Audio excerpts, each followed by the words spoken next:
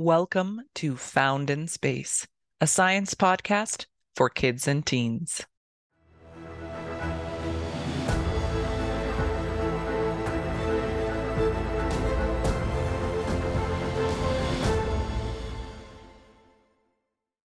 Our question today is, how do comets form? So this question comes from Oliver, and Oliver, thank you for such a fascinating question. Comets are one of those things that humans have been wondering about for a long time, because comets are things that we can actually see from Earth on special occasions. So to the ancients, when they looked up, many cultures all over the world had different stories about the things that we saw in the sky. But something that was noticed in common was that there were some things that seemed to stay still relative to each other. These are what we call the fixed stars. So when you look up and you see Orion's belt, or you see the Big Dipper, they're always in the same pattern next to each other. They rise and they set, which is really because Earth is spinning, so we're turning to face them and then we're turning away from them. But they don't move compared to each other. Then there were the wandering stars. These are the planets. So if you look at Mars, sometimes Mars is in one part of the sky, and wait a few months and it's in a totally different part of the sky. And then, of course, the moon and the sun. They appear to move across the sky depending on the seasons. But there were these special ones that would periodically arrive. And these were stars that looked like they had a ponytail. Yeah, like they had hair. And these are the comets. So comet really does come from the Greek word for hair, because it looked to them as though they had these beautiful manes streaming behind them.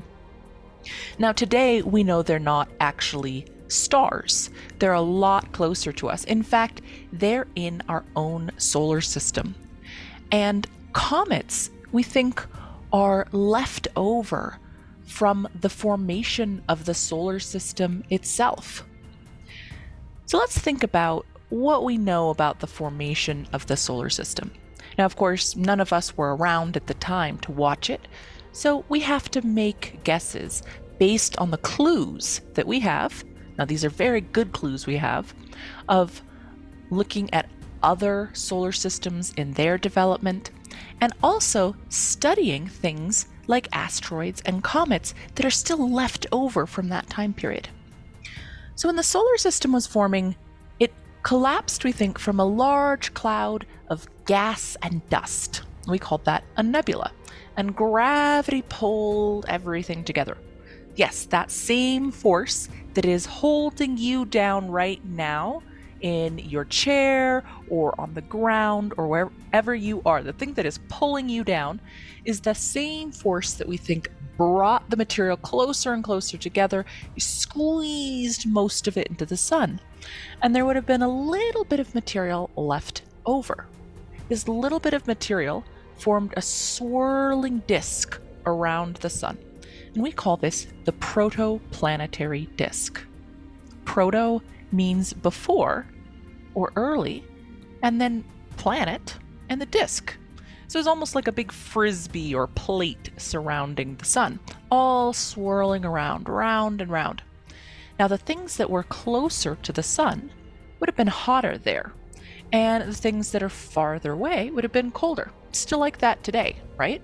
The closer you are to the big, hot, burning sun, the hotter it is. So different types of things were able to form close to the sun versus farther away. In order to start to form, to start to clump together, the material needed to freeze. Now, some material freezes at very high temperatures. Think about rock or metal.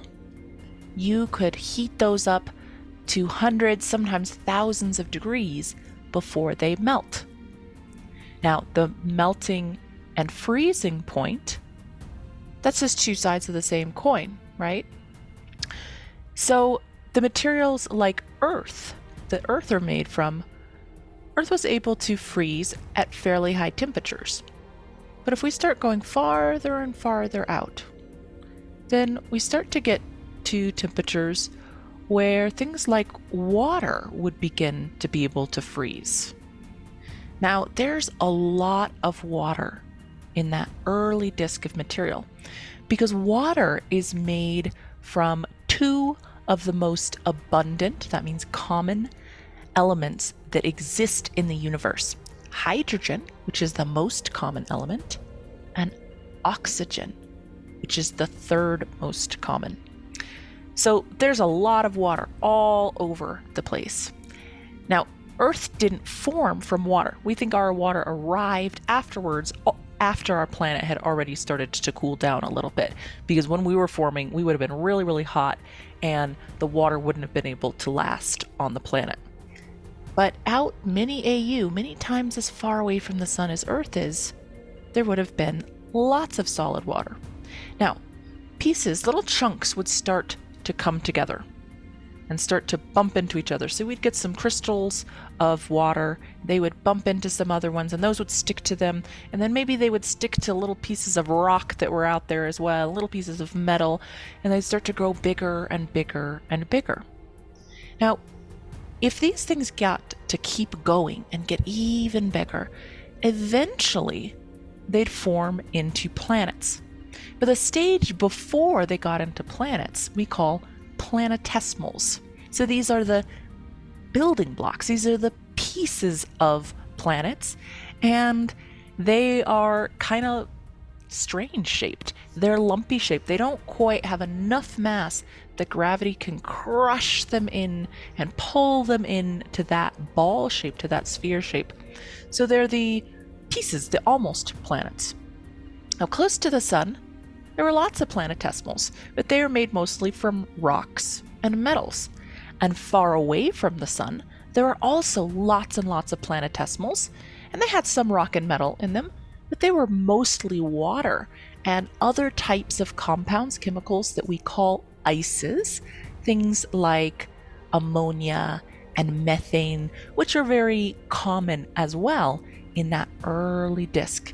And we see them on lots of planets too, like on Neptune and Uranus and Jupiter, Saturn, all of those. So the planetesimals, they were made part of that swirling disk of material around the sun. So when they formed, they just kept going around and orbiting around the sun. And most of them are still out there, orbiting around the sun. Now, the farther and farther away you get from the sun, the longer and longer it takes to make that journey all the way around. So some of these, it might take them thousands or even tens of thousands of years just to go around the sun just once.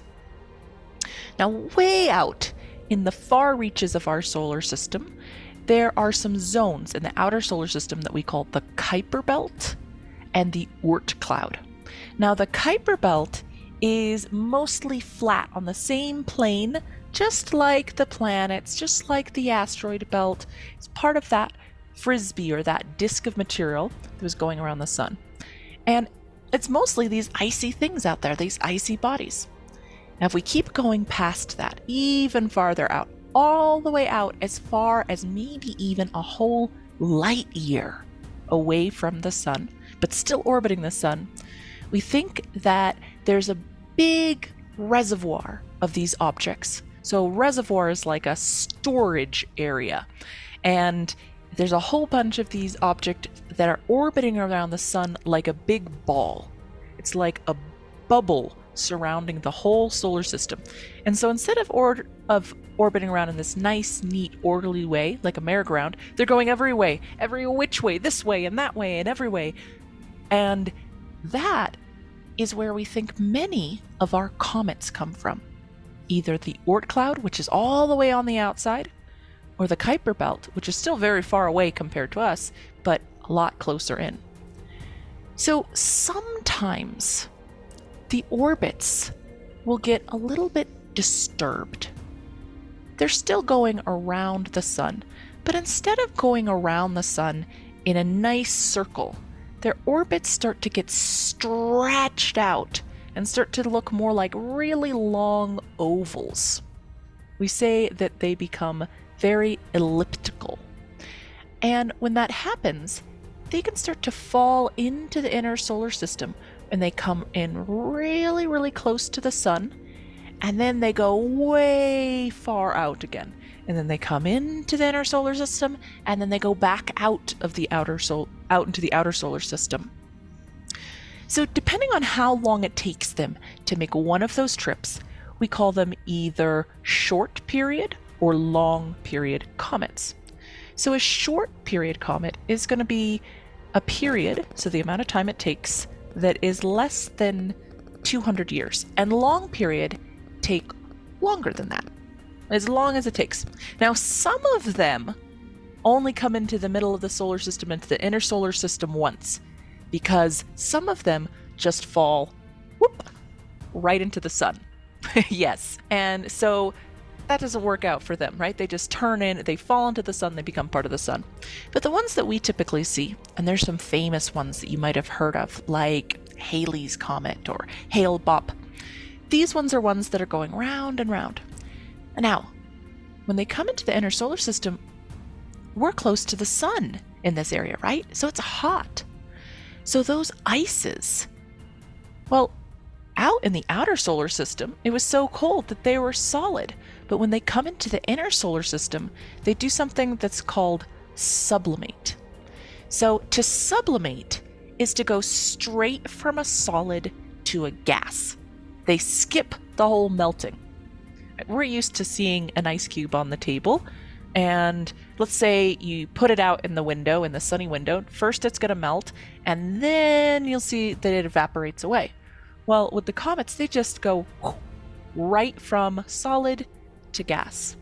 And little chunks of them start to break off when that happens, and they start to fall behind the comet. Now, when that happens, we can see that, because even though we're very far away, those little pieces of stuff falling off of the comet bounce light from the sun off of them. So we see it, and it almost looks to us like it's on fire. Sometimes they look like this beautiful kind of greenish blue color as the light bounces off of it and then bounces back to us, just like the moon, right? The moon doesn't give off its own visible light. It's the sun's light bouncing off of it. Same thing with comets. So they come in, we see that bouncing off of them. It looks kind of like hair to us. And sometimes they can be really, really big and bright. And sometimes, from our perspective, they're very faint, and you have to go somewhere very dark and look for a long time to spot them or see them with a telescope. But when you do, it's really, really special. So they are visitors from another part of the solar system that are reminding us of the formation of the solar system itself. All right. Well, Oliver, thank you again for such a wonderful question. This was a joy to talk about. Now, we have lots more topics coming up. And for anyone listening, if you have any questions that you would like us to talk about on the podcast, please have your parents send it to the email address in the description box. And as always, I hope you have dark skies, and remember to stay curious.